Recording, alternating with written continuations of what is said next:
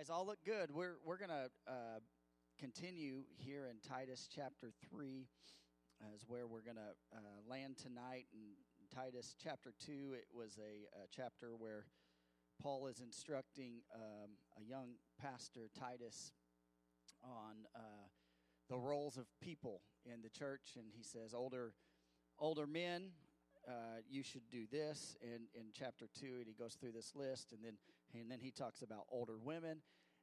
What makes someone old? You can decide where you fit in that mold. Okay, that's up to you.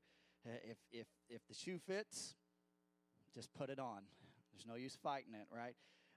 But I think there's something very biblical about Titus chapter 2, in that the older generation, he's instructing them to be mentors to the younger generation.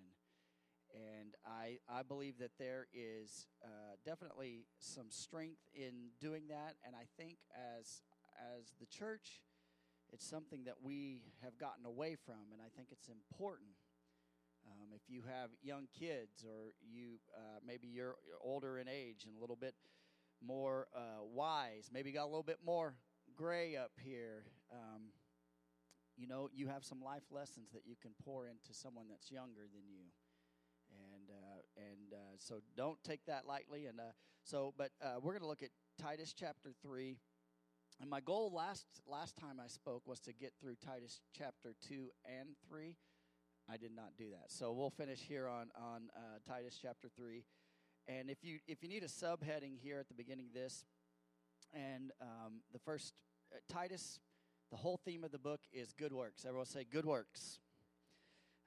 Timothy, when Paul is writing Timothy, it is about, when he writes to him, he's talking about sound doctrine. Here to Titus, young pastor Titus, he's talking about good works, and he's the pastor at the island of Crete, which is an island of about 165 miles wide, or 30 miles wide and 165 miles long. So so he's got his hands full. So Titus chapter 3. And the first heading is be ready for every good work. If you're a note taker, you can write this down. Be ready for every good work. Titus chapter 3. Now I like Paul because Paul kind of comes out of the gate hard. So we're gonna touch on a very tough subject up front. Everyone look at your neighbor, say buckle up. All right, good. 3 says this. 3:1 says this. Remind them to be submissive to rulers and authorities, to be obedient, to be ready for every good work. All right, we'll start right there. We are to be people who live under authority, right? We have governments for a reason, to have structure, to help us to live as a society together, to govern together. So, some of you may ask, why is this here? Why would Paul start this third chapter? He's already talked about in the second chapter about, hey, this is the older men's role, this is the older women's role, here's the servants' roles, and this is what you're supposed to do. So why is this here? But if you remember concerning the Cretans, they were not submissive or obedient people. When Titus went there, they were a mess. They didn't like authority in their community, and the Cretans lacked virtue as a people in general. And oftentimes, when you go to, anybody ever been to a third world country? Anybody been overseas to a third world country? All right. Sometimes there's just an air when you go to another country. If you're American and you've always lived and been here in America, and you go to another country, there's an air, and sometimes there seems to be a lack of virtue, or a lack of things, and things that maybe we take for granted here in America. How many know we're blessed here in America? Whether you like it or don't like it, you're blessed here in America. I promise you that. Matter of fact, the Cretans were so bad, their own philosopher even said this, and you can go back to chapter 1, verse 12.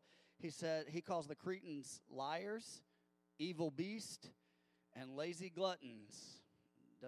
Doesn't speak too highly of the people of his own island. And that's not a very good track record. And these people must have been a pain to govern and to deal with. How many at your job sometimes have people that are a pain and trouble to deal with? You don't have to raise your hand. You can just kind of nod at me like this, all right? That happens from time to time. And rulers and authorities here is not the same as rulers and authorities mentioned in Ephesians.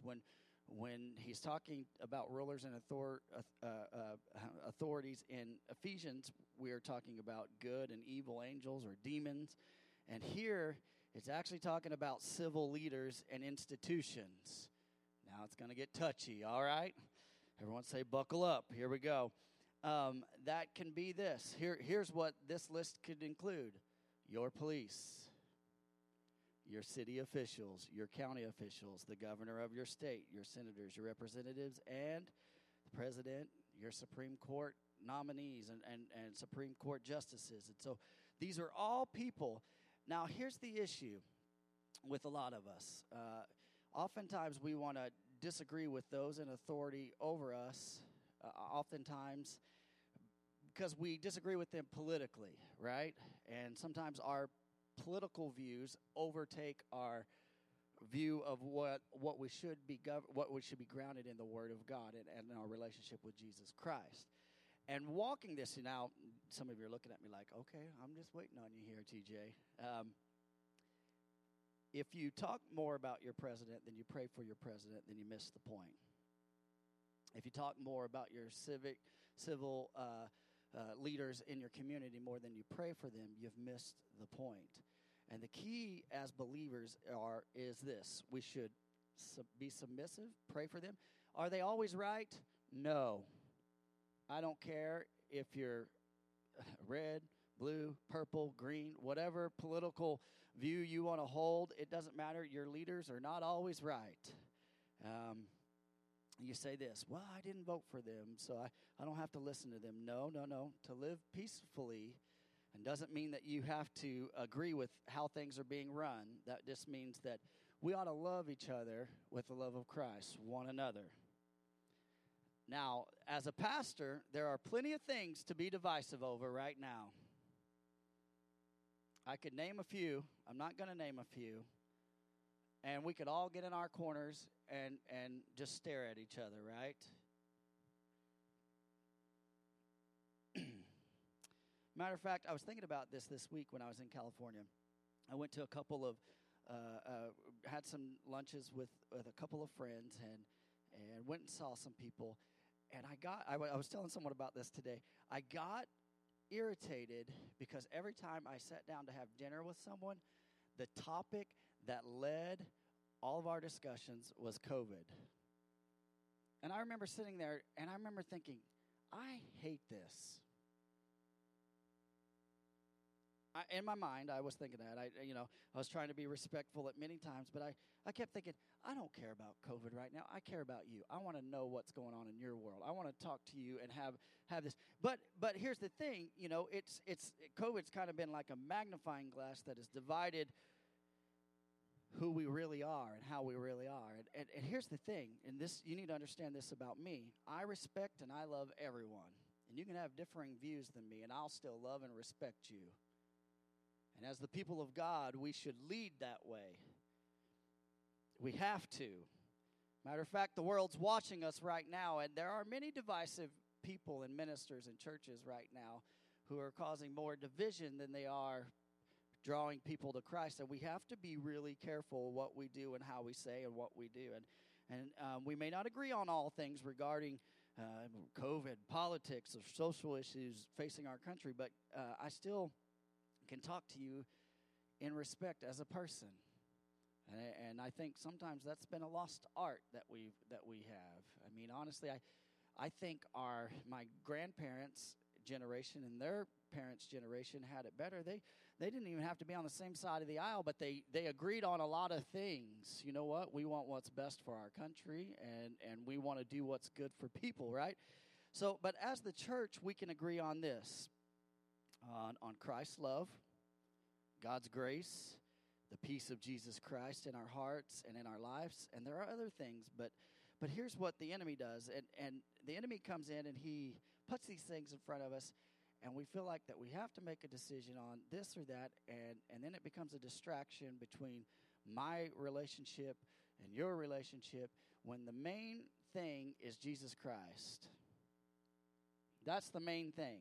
And when we're distracted by these little things, oftentimes these little things get in our way. When we're distracted by these things and we're more worried about getting our political view across rather than the love of Jesus across, it's just a mere distraction. And I just want to encourage you, keep the main thing the main thing. What's the main thing? Jesus Christ. Keep the main thing the main thing. And listen, you can have your political views and you can have your opinions on this or that, and that's okay. And there's nothing wrong with those opinions. But I want to encourage you, keep the main thing the main thing. Make sure Jesus Christ and loving Jesus Christ is the forefront of what you do and all that you do.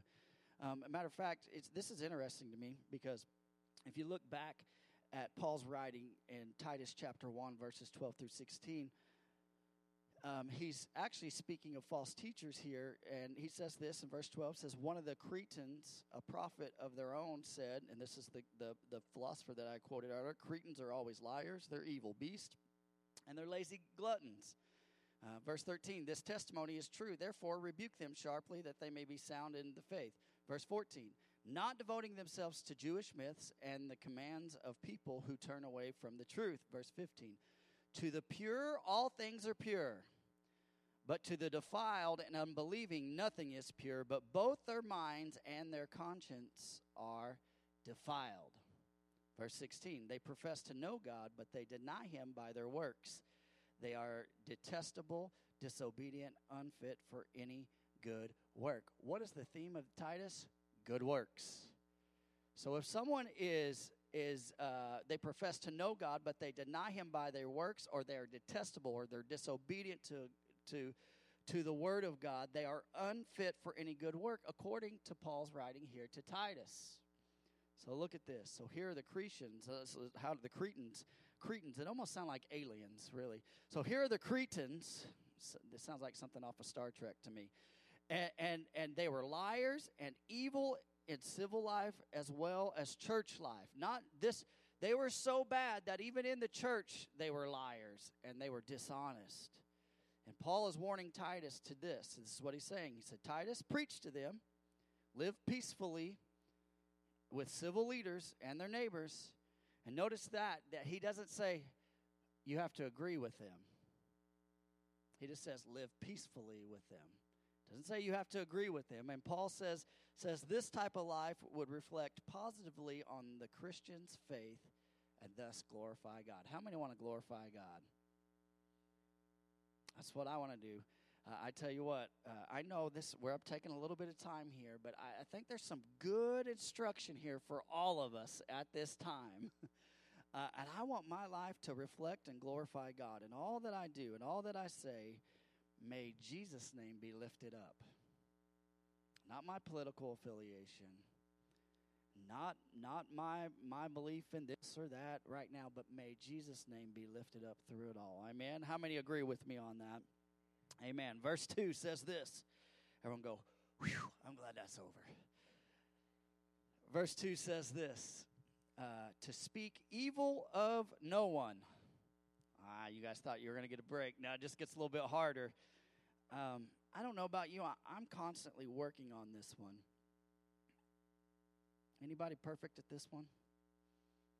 I'm not. And I failed a time or two in my life, and more times than I even want to admit. I remember one time when I was younger.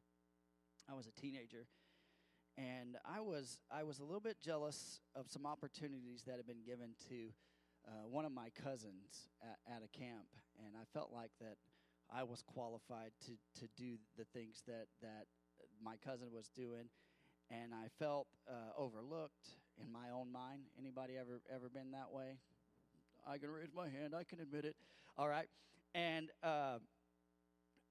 in all my humility, what did I do? One night after service with a group of my friends, and you ought to be careful who your friends are, because if they don't shut you down when you start talking about people, you might want to find some new friends, right? And so here I am at a table with a group of my friends, and I began to just talk bad about my own cousin. And I did. I'll admit it. I was wrong. And while I'm doing this, and I'm talking bad about this person, one of my friends sitting across from me looked at me, and their eyes got really big, like, you better shut up. You better shut up. You know what I'm talking about? And I'm sitting there, and I'm just going on and on and on and on. And they're like, stop, stop. Like, I could see it in their eyes. I'm like, what?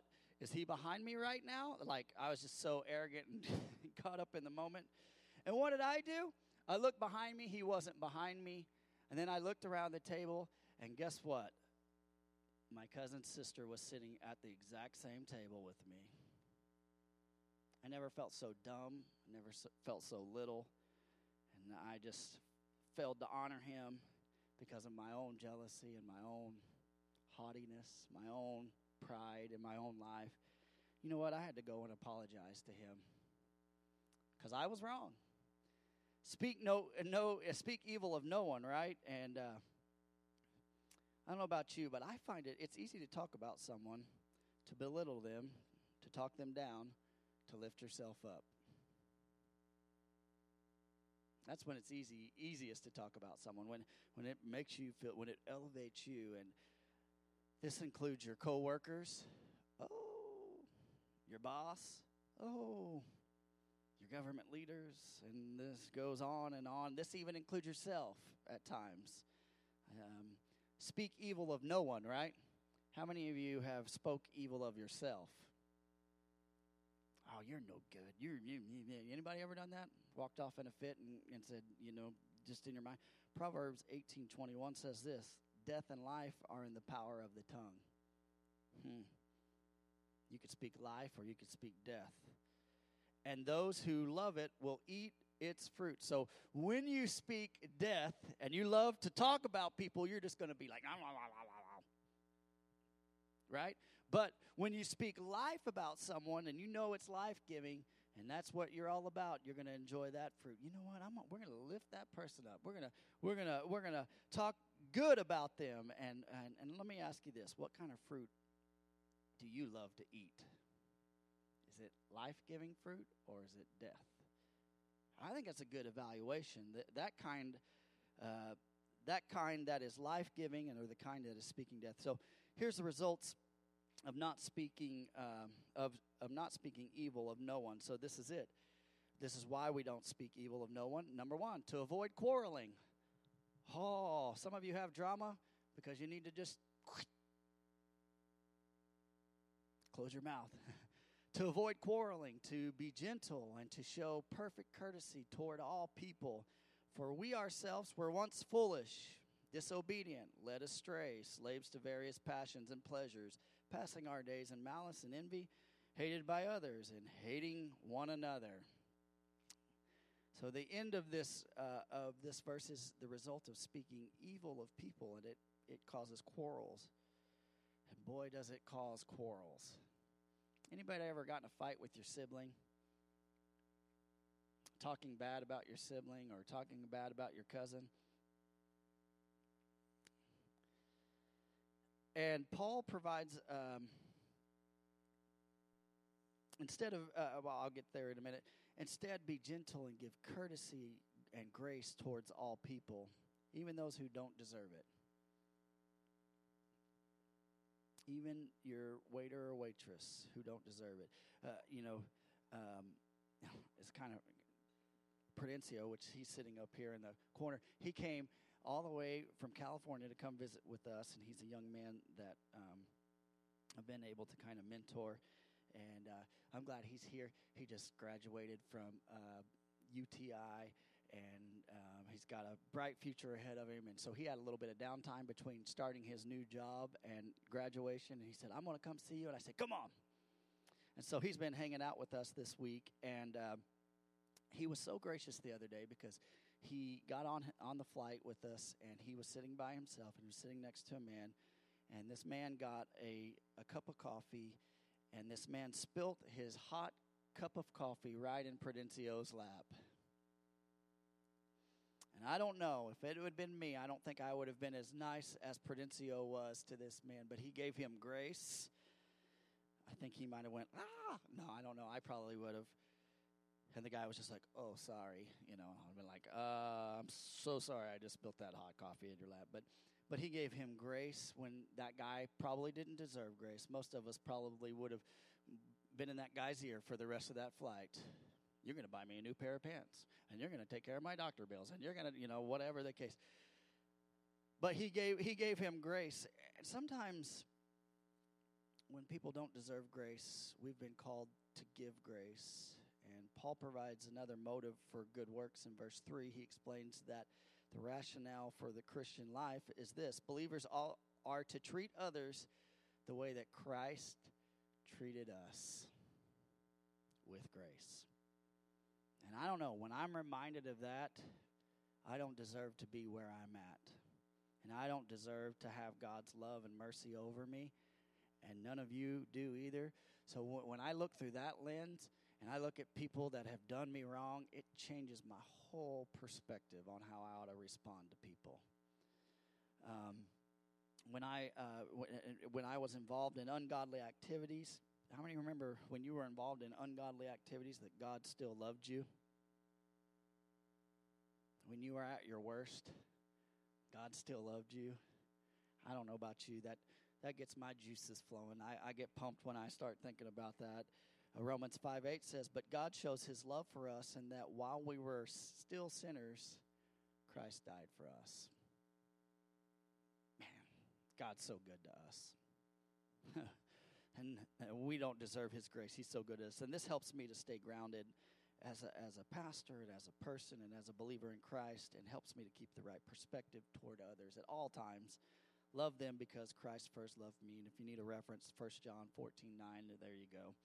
Verse 4 says this: "But when the goodness and the loving kindness of God, our Savior, appeared." How many remember the day that you were saved? How many remember the day that God changed your life forever? How many remember that moment that you felt like the burdens that you carried were lifted up off of you, and how God saved you, and it appeared unto us, and it changed us?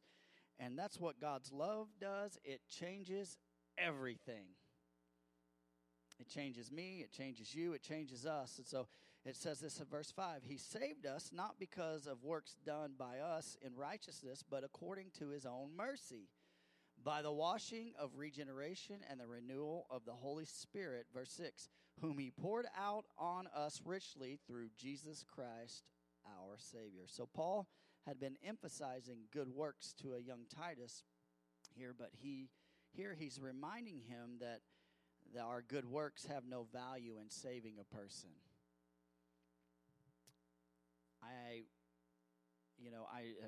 I've done quite a few funerals, since I've been here. And the one thing that I can tell you is, just because you're a good person doesn't mean you got a ticket stamped into heaven.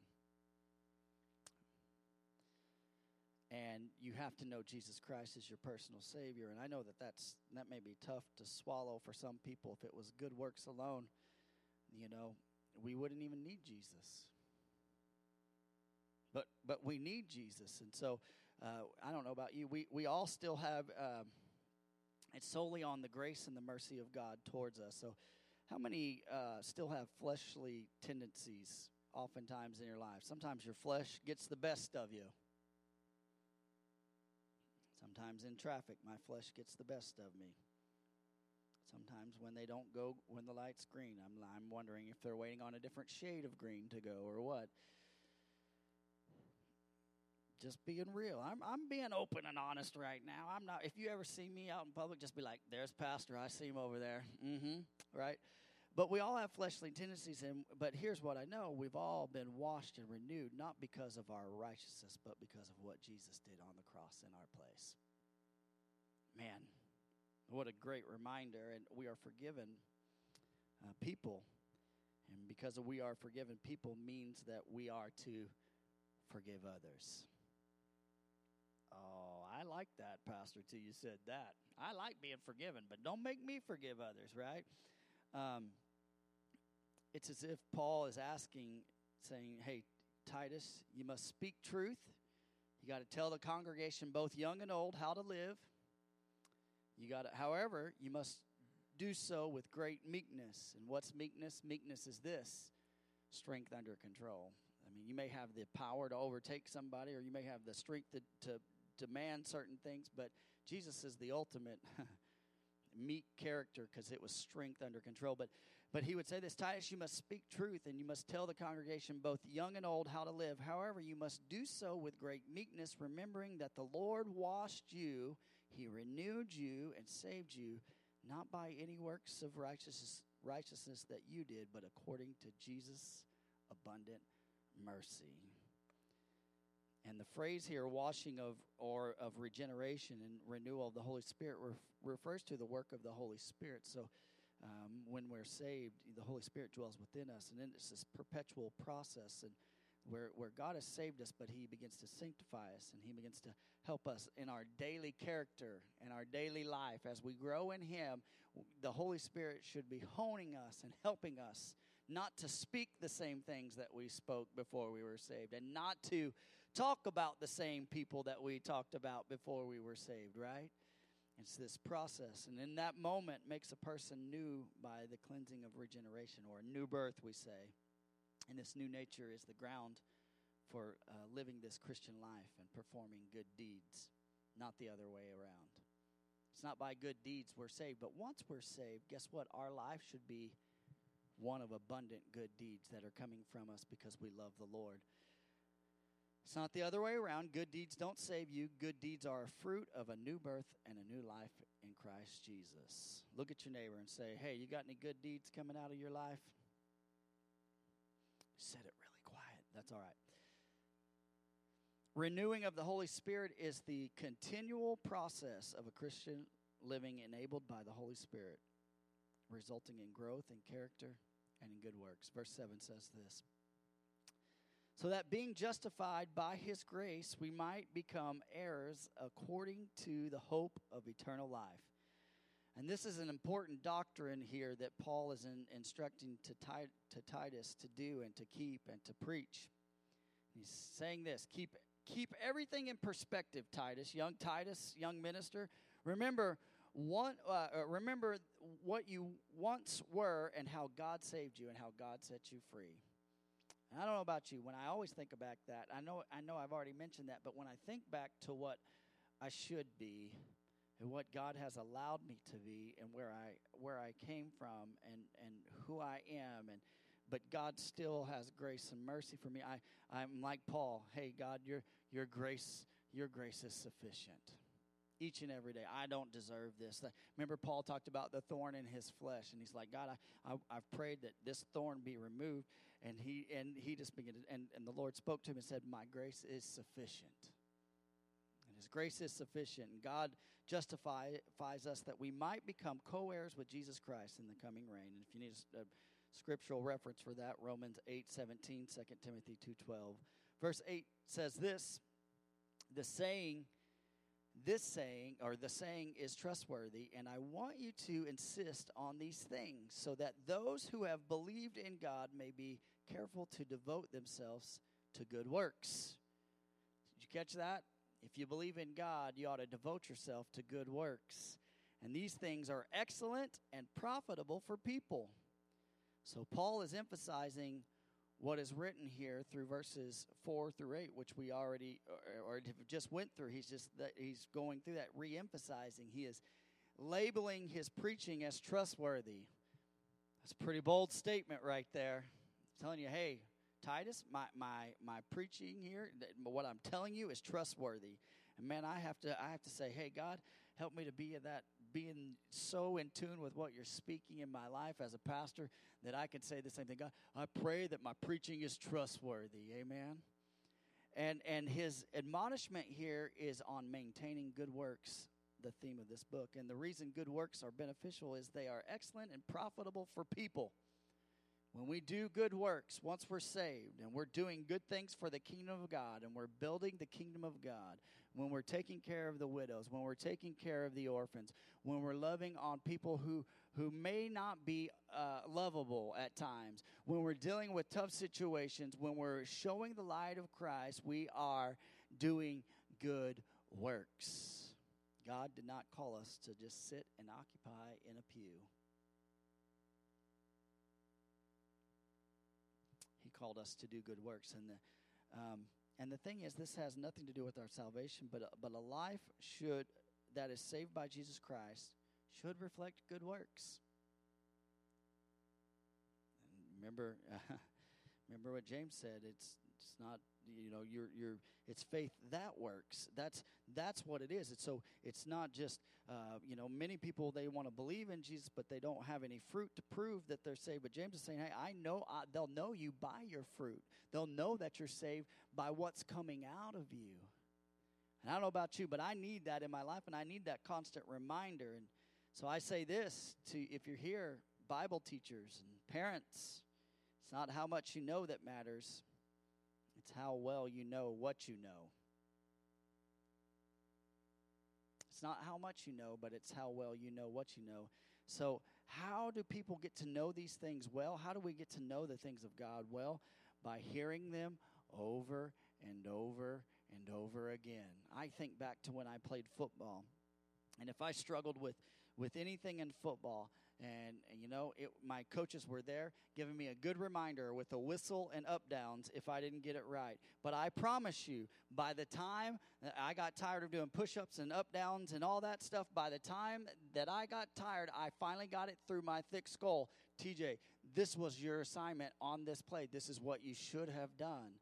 Over repetition, hearing it over and over again. Some of you say, oh, I go to church and I hear the same thing over and over again. It's because you need to get it down in your heart so you know it. Amen? And so look at your neighbor and say, hey, do you know it? And that's why we are here, to affirm constantly and remind continually. So here's my second heading, if you need a heading, is this: avoid dissension. Avoid dissension. Avoid dissension. Verse 9 says this. Oh, here we go. Everyone say, buckle up. Here we go. But avoid foolish controversies, genealogies. And some religions want to major in genealogies to prove this or that, to say that, hey, we want to know your genealogy so we can know that we can baptize the dead. I won't say the denomination, the Mormon denomination. Okay, I said it, all right. That's what they're big on, genealogy and different. And I'm, but those things don't matter. Don't get caught up in those, and don't get caught up in controversies. Steer clear and keep the main thing the main thing. You heard me say that. It's about Jesus Christ. It's not about who your great-great-great-great-grandfather was. It's about Jesus Christ. Do you know Jesus Christ? Keep the main thing the main thing. And I can't help but think the church at times, we've jumped into foolish controversies. And I'm not talking about our church in general, but I'm just talking at times. But when we've stood up for things which were really not that important for fighting over. And I'm not saying you don't stand for things when they're not right. Wrong is wrong, right is right. The truth is the truth, whether you like it or don't. If it's wrong, it's wrong, and the Bible says it's wrong, it's wrong. If it's a sin according to this, it's a sin. You don't have to back up on that. I'm not saying you have to bend on those things. I'm not saying you can't talk to people about it. But don't get caught up in these divisive things at times, because our divisions by denominations and sometimes keep us from uniting with other people. Well, you don't believe exactly like us, so I can't look at you at the grocery store. You go to that church, right? It says this, the next part of that verse says this: dissensions and quarrels about the law, for they are unprofitable and worthless. And some people major in these quarrels about the law, what you should eat on your diet, the Sabbath day. And some people want to argue over this and that, but Paul simply tells Titus, avoid them. They're worthless and unprofitable. Verse 10 says this: as for a person who stirs up division after warning him once, this is the measure of correction right here. I want to point something out. This is how a pastor should deal with a person right here. As for a person who stirs up division after warning him once and then twice, have nothing more to do with him. Anybody ever heard that?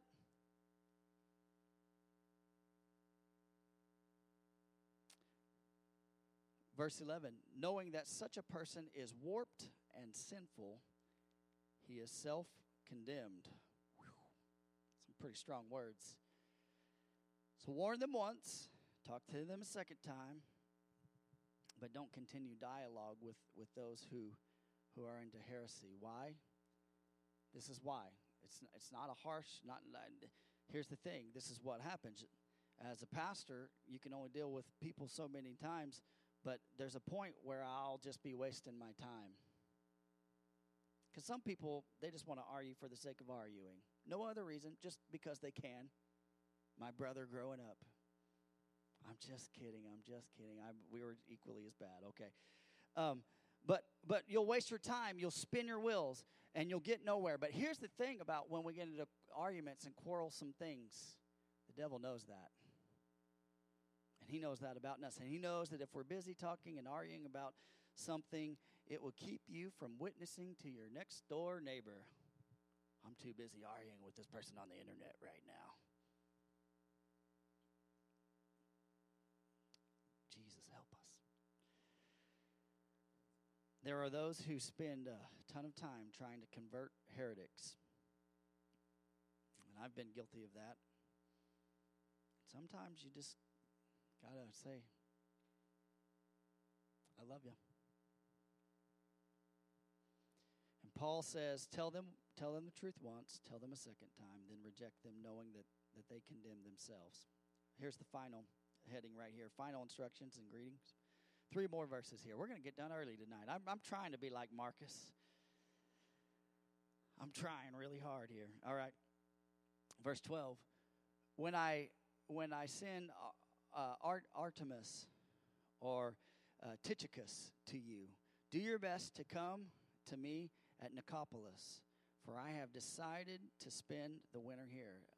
Nicopolis was west of the Greek islands, and it sounds like a city that should be in a comic book in my eyes. Nicopolis, right? That just sounds pretty cool, Nicopolis. I don't know why. And he says this, once help arrives for you, come and meet me here in Nicopolis. And so verse 13 says this, do your best to speed Zenas the lawyer. To speed there means to bring. So the only reason I can think Paul needed a lawyer, he was in jail a lot, so he just needed a lawyer handy. So no wonder he asked for a lawyer, right? I don't know. I was trying to think. This may be the only time in Scripture that I've ever heard of anyone asking for a lawyer. So, and so he says that in verse 13, the second part of this, and Apollos on their way see that they lack nothing. Apollos was a powerful orator, and he was a preacher skilled in speaking or rhetoric. He was a good man. And, you know, in our lives, we need iron sharpens iron, right? You need someone in your life, and you need people in your life that are going to sharpen you and aren't always going to tell you what you want to hear, but tell you what you need to hear. Now, I know that's hard. Sometimes in our lives, we don't always like to hear what we don't want to hear, right? We want friends that just agree with us all the time. But that's not the case. We need iron sharpening iron. That means there's going to be sparks sometimes, right? If you take 2 pieces of iron and we were to sword fight, if me and Dan were up here sword fighting right now, that'd be awesome, right? He says so. I think so too. And we were sword fighting, there would be sparks flying, right? Because that's what happens. And I need those kind of people in my life. And I began to think about this week as I was in California, and I saw a couple of my mentors there, and they began to speak into my life there, even in those moments, and they encouraged me, and they blessed me, and they asked me how things were going, and they challenged me, and they pushed me. I don't know about you. I need that in my life, and I want that. And those people oftentimes tell me the things that I don't want to hear sometimes, but you know what? When I go back and I pray about it, and I realize that's what I needed to hear. That's what I needed to hear. Verse 14 says this, and let our people learn to devote themselves to good works so as to help cases of urgent need and not be unfruitful. So Paul ends his letter to Titus here. There's one more verse, but he's ending it. He's like a preacher, you know, so he's got to end a couple of times before he actually gets to his ending. And he's ending it here. He ends this letter to Titus with the theme of the book, good works. You know, how are you going to know? you have good works? By the fruit you bear. That's it. And he gives them a practical way to do this by meeting the needs of other people. So simple but profound. You want to do good works? Meet someone's need. That's it. I mean, how much more simple could it be? And I don't know about you. I overcomplicate things at my times, and it's really not that hard. Another way to look at this is to maintain good works. Another way that you could translate that is to possess an honest trade. An honest trade. And what do you mean by that? By what you do. In other words, the men with Titus, who he was ministering to, were to be those who had the ability to support themselves by the work of their hands in order that they wouldn't be a burden financially. All right, it's going to get quiet in here on this one. By the works of your hand, by an honest trade. So they were able, because these men and people were able to do jobs, they were able to make money, and they were able to do good works. They were able to bless people because they had this money coming in, right? So good works is seeing the needs and meeting the needs of people. And sometimes we can do that by the work of our hands. So that your job, don't think of it as just a way to a means to survive and to live, but think of it as, hey, God, if you're blessing me, how can I bless other people? How can I be a blessing to someone? Maybe you don't have much. Do what you can. Just bless how you can bless. Verse 15 says this. Everyone say, we're at the end. All who are with me send greetings to you. Greet those who love you, who love us in the faith. Grace be with you all. So thanks to Paul's letter here to Titus, little 3 chapters. I think there's 64 verses. We have just completed Doctrine 101 of good works. Practical things we need to do, and things that we can think through, things that we can pray in, and things that we can remind one another of. I want to suggest to you to go through Paul's list again, and I mean, if you weren't here for the first 2 chapters, I'll give you a quick little synopsis here.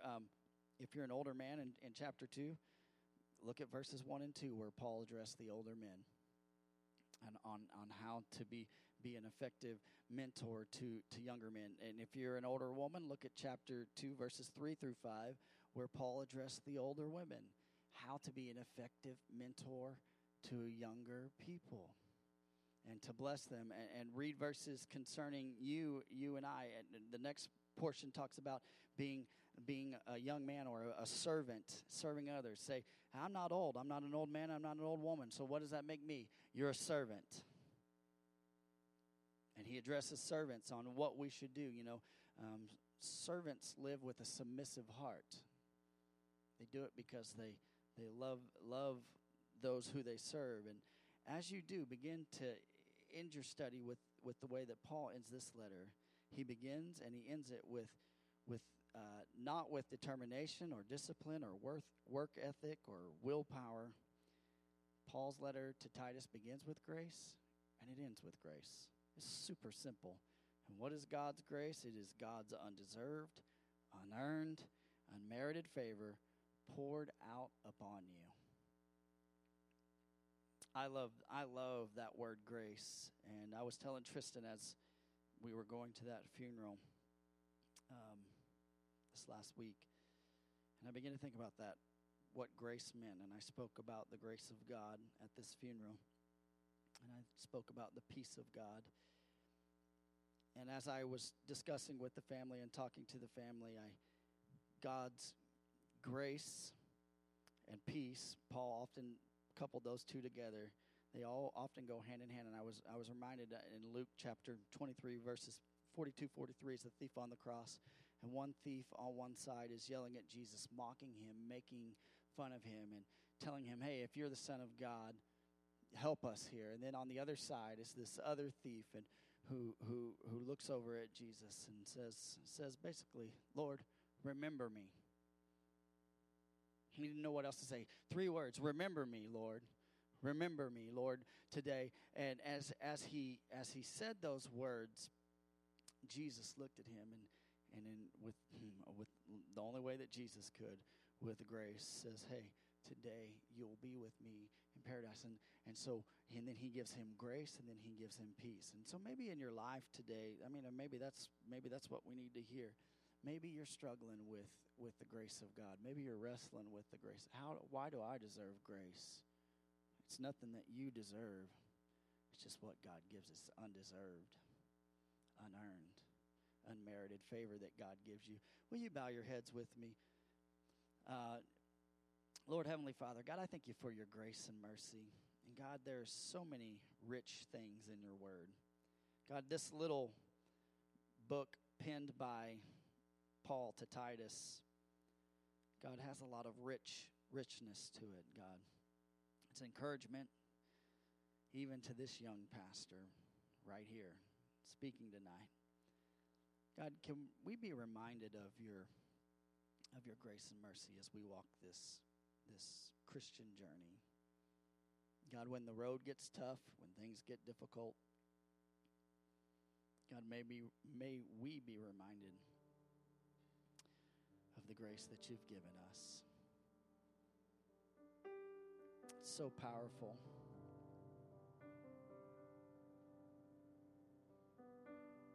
It's so powerful, God, your grace. Mercy over us. God, it's not my good works that save me, but it's by your grace and mercy that good works can come from me. It's by your grace and mercy, Lord, that you sustained me, God, Lord, that you helped maybe people keep their jobs in the middle of a pandemic. God, we could quarrel, we could fight over a lot of things, but God, I pray tonight that the main thing would be the main thing, and that's you, Jesus Christ.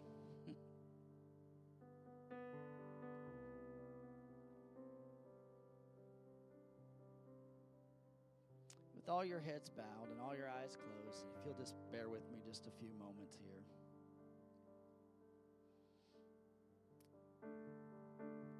Can we just take a few moments, and we won't be long. Take just a few moments right where you're at. I want you to just begin to thank the Lord for his grace and mercy, how he's kept you, how he sustained you, unmerited, unearned favor of God over your life.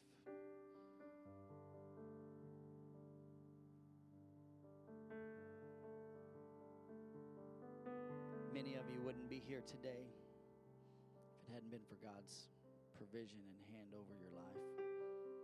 Many of you are walking testaments over chronic illnesses because of the grace of God. Many of you are sustained because of the grace of God over your life.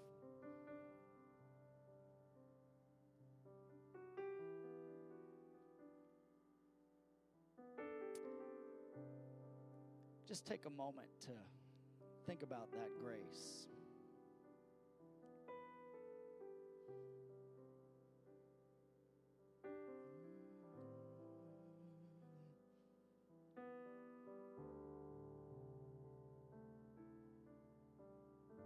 We worship you, Jesus. We thank you, Lord God Almighty. Great are you, Lord, worthy to be praised.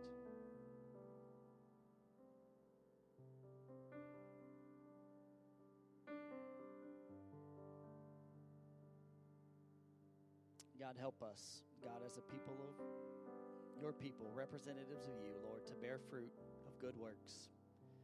God, help us to pray for those we may be tempted to talk about. Help us to love on those who are undeserving of love because you loved us first. God, help us to be your hands and feet. God, in this dark and divisive time, God, I pray, Lord, that we would be you. Just, God, use us. God, to a lost and dying world, that people would see Jesus Christ. Not that we're perfect, because there's no way, none of us are perfect.